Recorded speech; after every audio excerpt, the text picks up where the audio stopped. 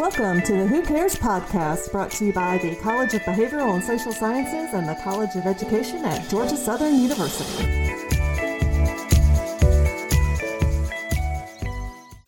Hello, and welcome back to Who Cares? Casual Conversations with Southern Scholars.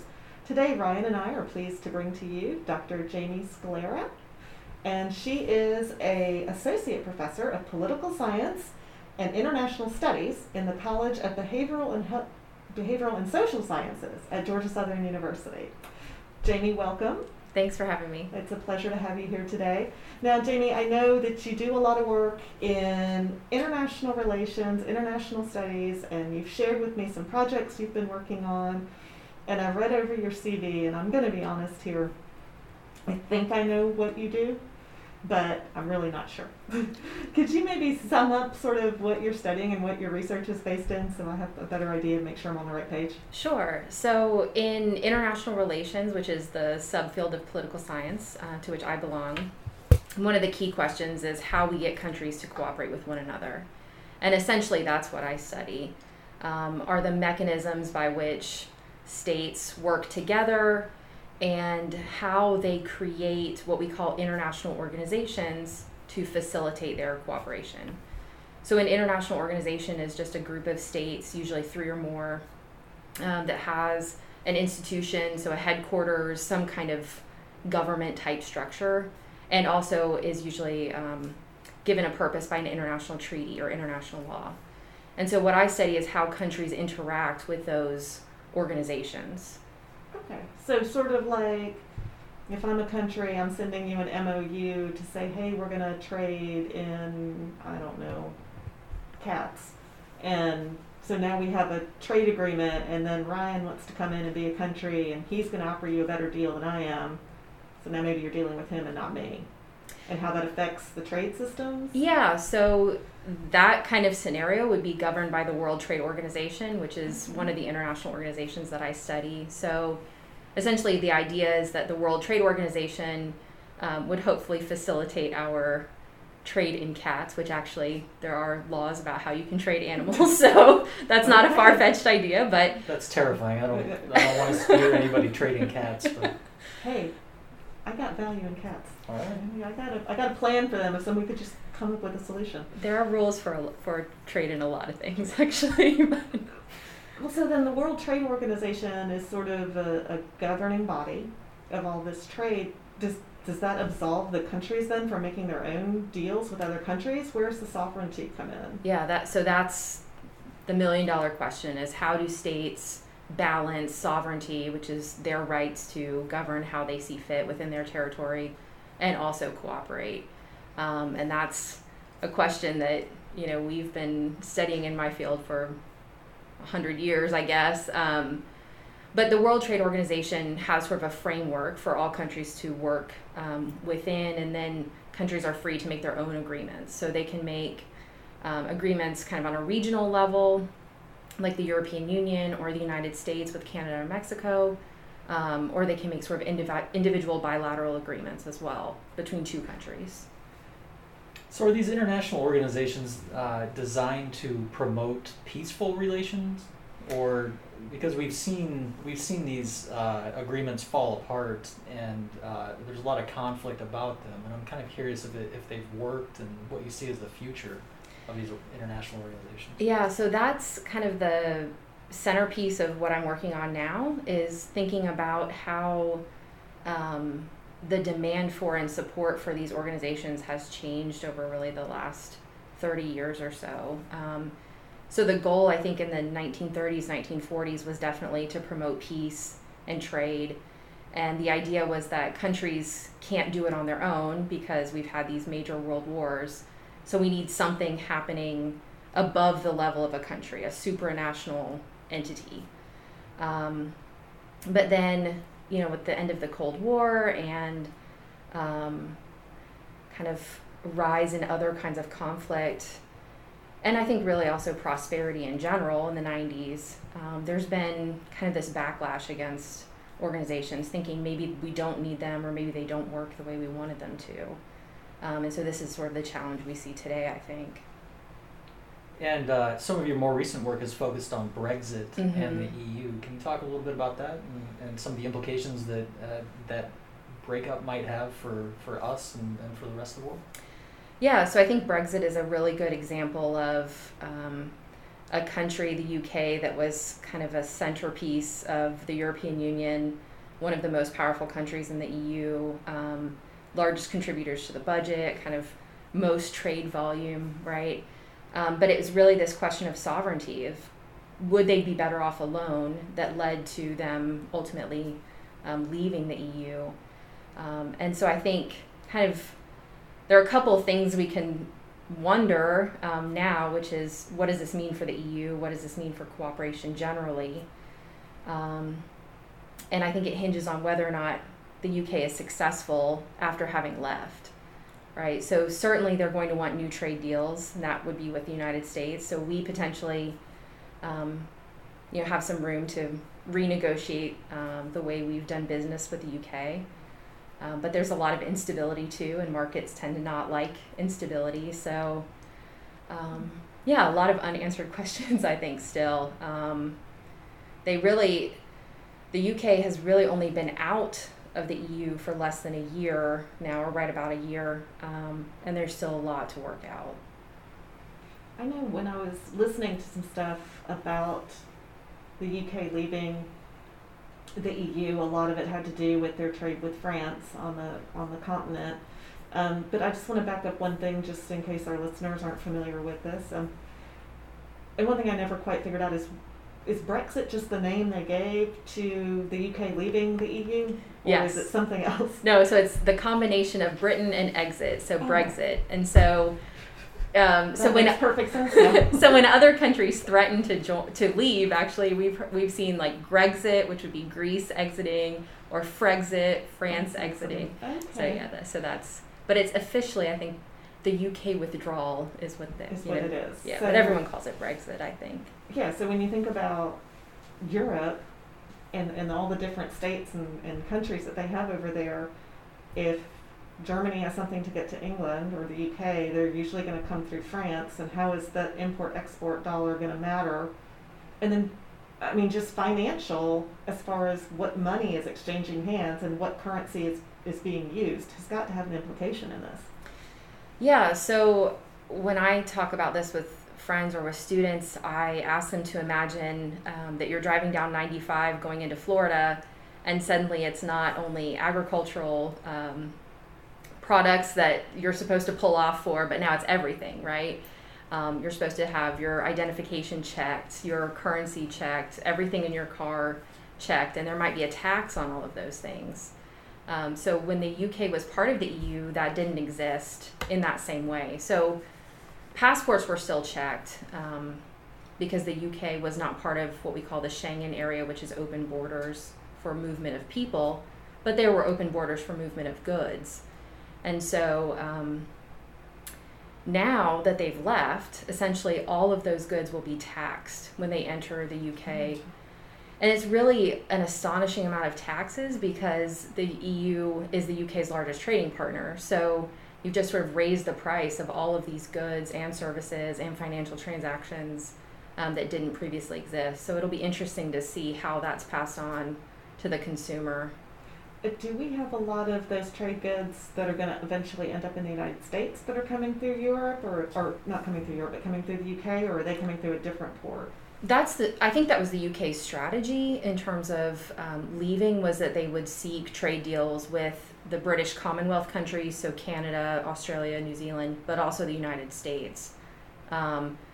That will be governed by the World Trade Organization system. So there will still be a reduced kind of level of taxes on them, but kind of what that will ultimately look like, I think, remains to be seen as we negotiate those deals. Jamie, I'm curious here. The podcast is called Who Cares? Mm-hmm. And so what I'd like you to speak to, if you can, the ultimate goals of your work, what you hope to achieve, and why people should be interested. Yeah. Well, fortunately, I guess for me, one of the things that we've seen in the new administration, the Biden administration, is that they have identified 4 crises, overlapping crises, So obviously the COVID-19 pandemic, the subsequent economic crisis, racial inequality, and climate. And all of those things have international causes or implications.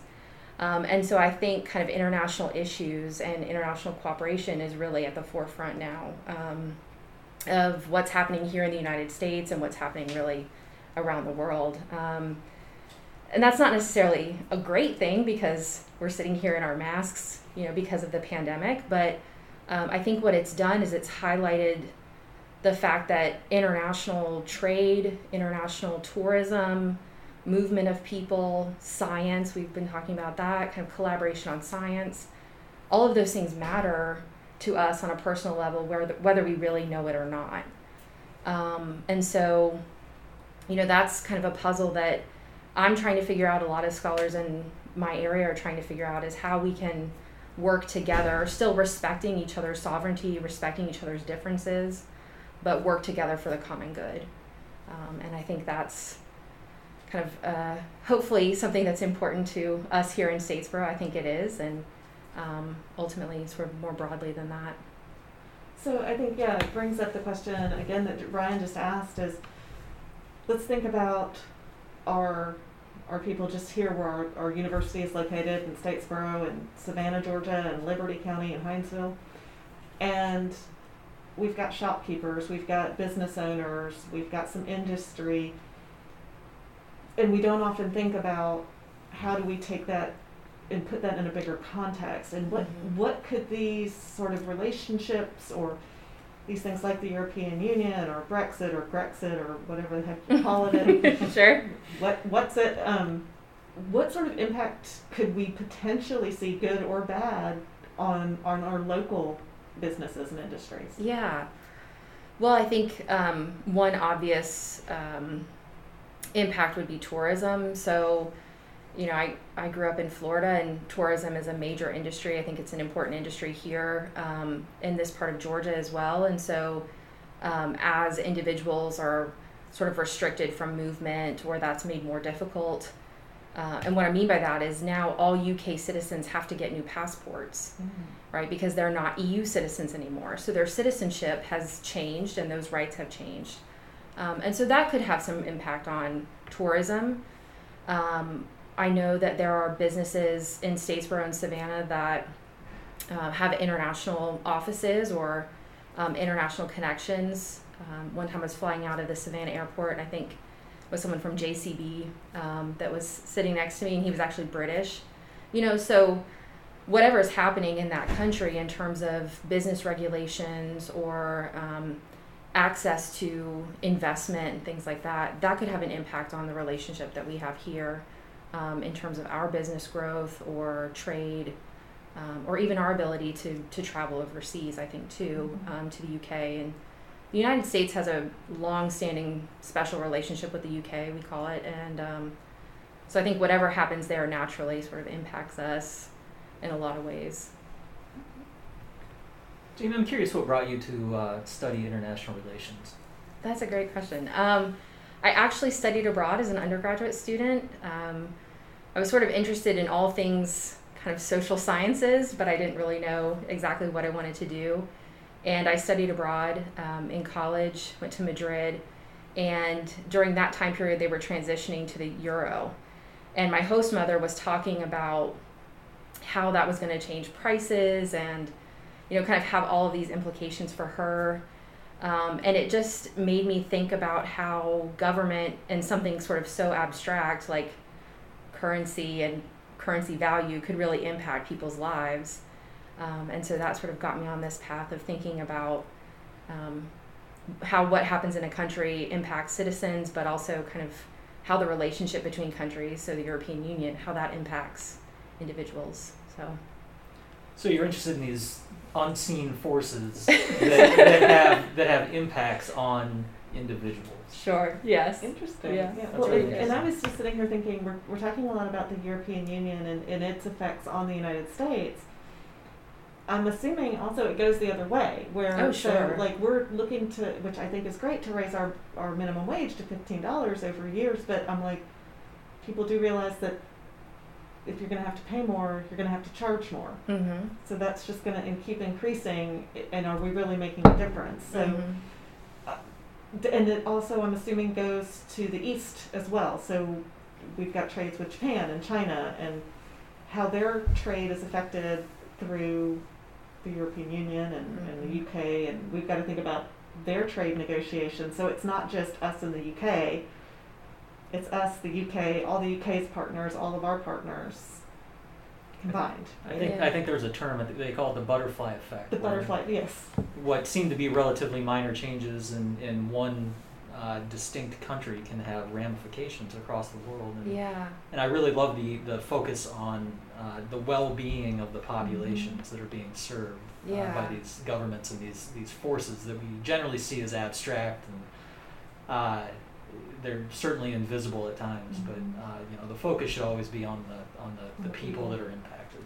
Yeah, well, I mean, I think one thing I encourage my students to do when we talk about trade, because it can seem really abstract, is to just walk around the grocery store and look at where your fruits and vegetables, meat are coming from, and all of those rules about how you can harvest food, and sanitary rules about meat handling, and rules of origin about where it comes from. All these things that are really abstract and technical, at the end of the day, it does impact the price of chicken that you're buying at the grocery store, whether you think about it or not. And so I think, that's kind of the goal for us as educators, is to help people become more aware so that they can be more informed, and then, I guess, kind of better citizens all around, right? That's very true. I think about the things that I buy that are definitely imported, and I think about the things that I buy that are domestic. Mm-hmm. And even domestic, just crossing state lines sometimes becomes, a legitimate issue. I mean, I'm old school. I think about, the movie Cannonball Run, when they were trying to, what is it, Coors or something? They were trying to get it from the Rocky Mountains to the south. People are constantly trying to find ways to manipulate systems, but in taking it back to the people for a second, we've had a lot of suffering, of course, prior to the pandemic, especially in Africa and some of our other third world countries, where we've got large amounts of refugees. Mm-hmm. And so now we're getting refugee populations that are becoming, for lack of a better term, citizens of countries that are not their home country. Mm-hmm. How is that, or is it, I'm assuming it's impacting, but how is that affecting what we're doing with these countries and these trade unions? Yeah, that's a great question. So when you look at why people voted one way or another in the Brexit referendum in 2016, people who wanted to remain in the EU wanted to remain because of economic benefits, what we were just sort of talking about, trade primarily. Why people wanted to leave is related to your question, because of immigration and this sort of pressure, especially from not necessarily immigration from within the EU, but immigration from what the EU calls third country nationals. So individuals mostly from the Middle East and North Africa region coming seeking refugee status in the EU, and sort of the pressure that's put on the EU social services in countries, education services in countries, and it's made more complicated in the EU because once you enter, you're free to move basically anywhere. There are open borders, and so it can be very difficult to track individuals, and not in a negative way, but just to track sort of the needs of individuals, right? And that puts pressure on national governments, and so that really has been a major issue for the EU since 2015.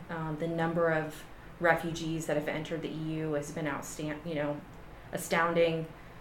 Unfortunately, many people have died trying to cross into the EU, and of course that has sort of humanitarian implications for sure. But that was obviously a pressure point for UK citizens in terms of leaving. Well, and I think it's similar to what we've faced here sometimes with our DACA programs, and at what point are you forcibly brought here as an infant or a child, and you've grown up here only to find out that you're not technically a citizen, but your opinion matters. So yeah, and I think these pressures are really important for countries to address. On the one hand, it says something very positive about our country, the United States, and it says something very positive about a lot of EU countries, that individuals want to go there, that they see that as a promise for a better life, for freedom, for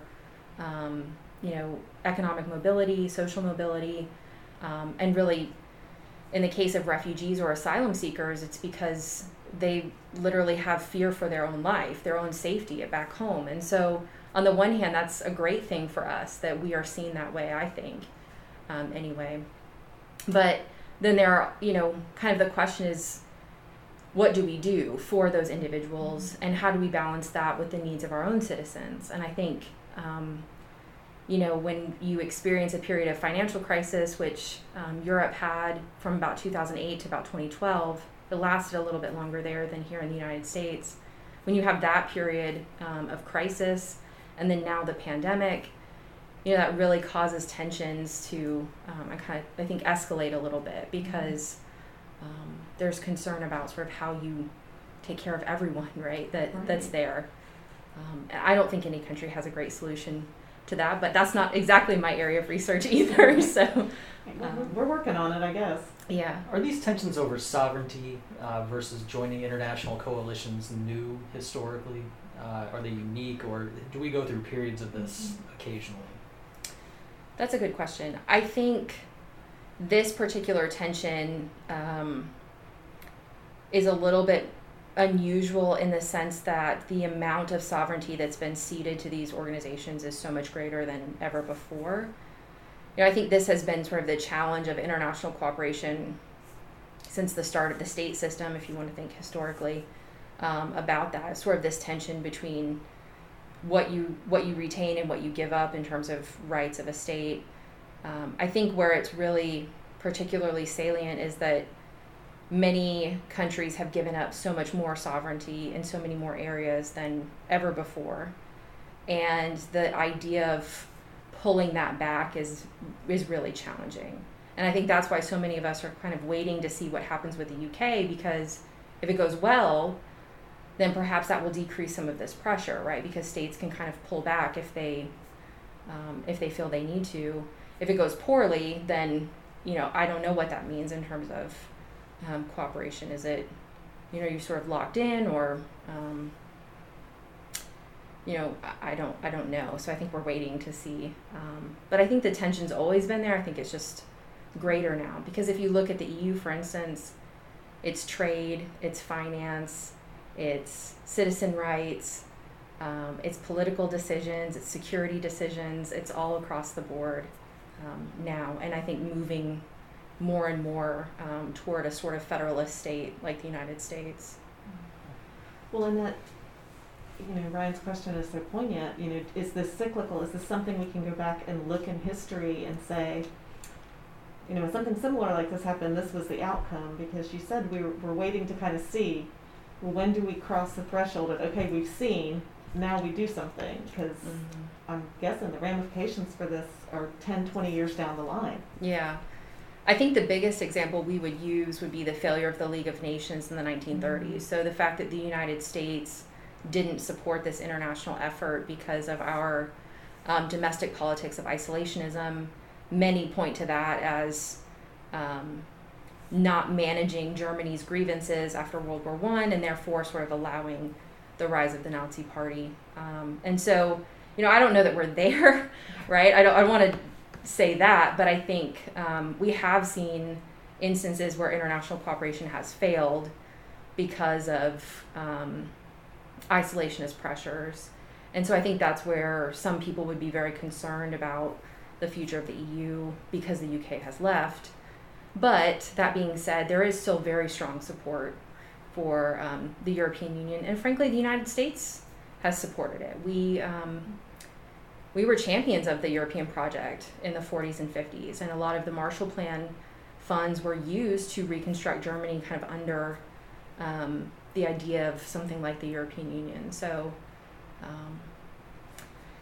so hopefully it's positive. It is kind of interesting to think that the decisions that were made, we know decisions that are made in the past are going to affect the future, but you can almost take this today directly back. You can trace its lineage, so to speak, to things that we made decisions of in the 30s and 40s that, just trying to do right by people in all the different ways it could have happened. Yeah. And I think, Interesting. going back to Ryan's question before, what happened in World War I and World War II really did create, I think, a demand for cooperation that we don't necessarily see today. And I think that's probably part of why there's a challenge, is that the generations that lived through that period and understand how horrible it was are not around anymore. And so we don't have that kind of, some scholars call it like the specter of conflict, right? We don't have that looming over us to encourage sort of peaceful cooperation. And so I think that could be part of why this is particularly challenging today. Although young people are generally in favor of cooperation.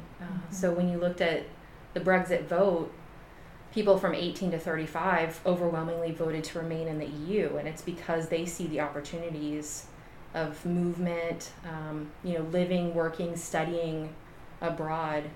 So maybe there's hope in that respect. Yeah.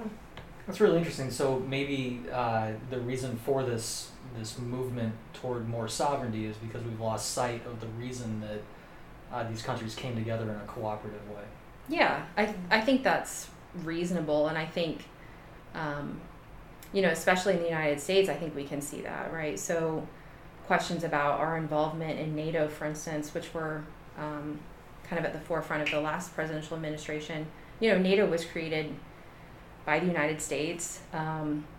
NATO primarily has worked in the most recent years to sort of combat terrorism, which has been a major foreign policy issue for the United States. So yeah, I think without sort of a broader understanding, it can be difficult to see reason to belong to these international organizations. Well, and I guess also if you think about the United States as its own EU, I mean, if we had not created the United States, we would be separate countries. Sure.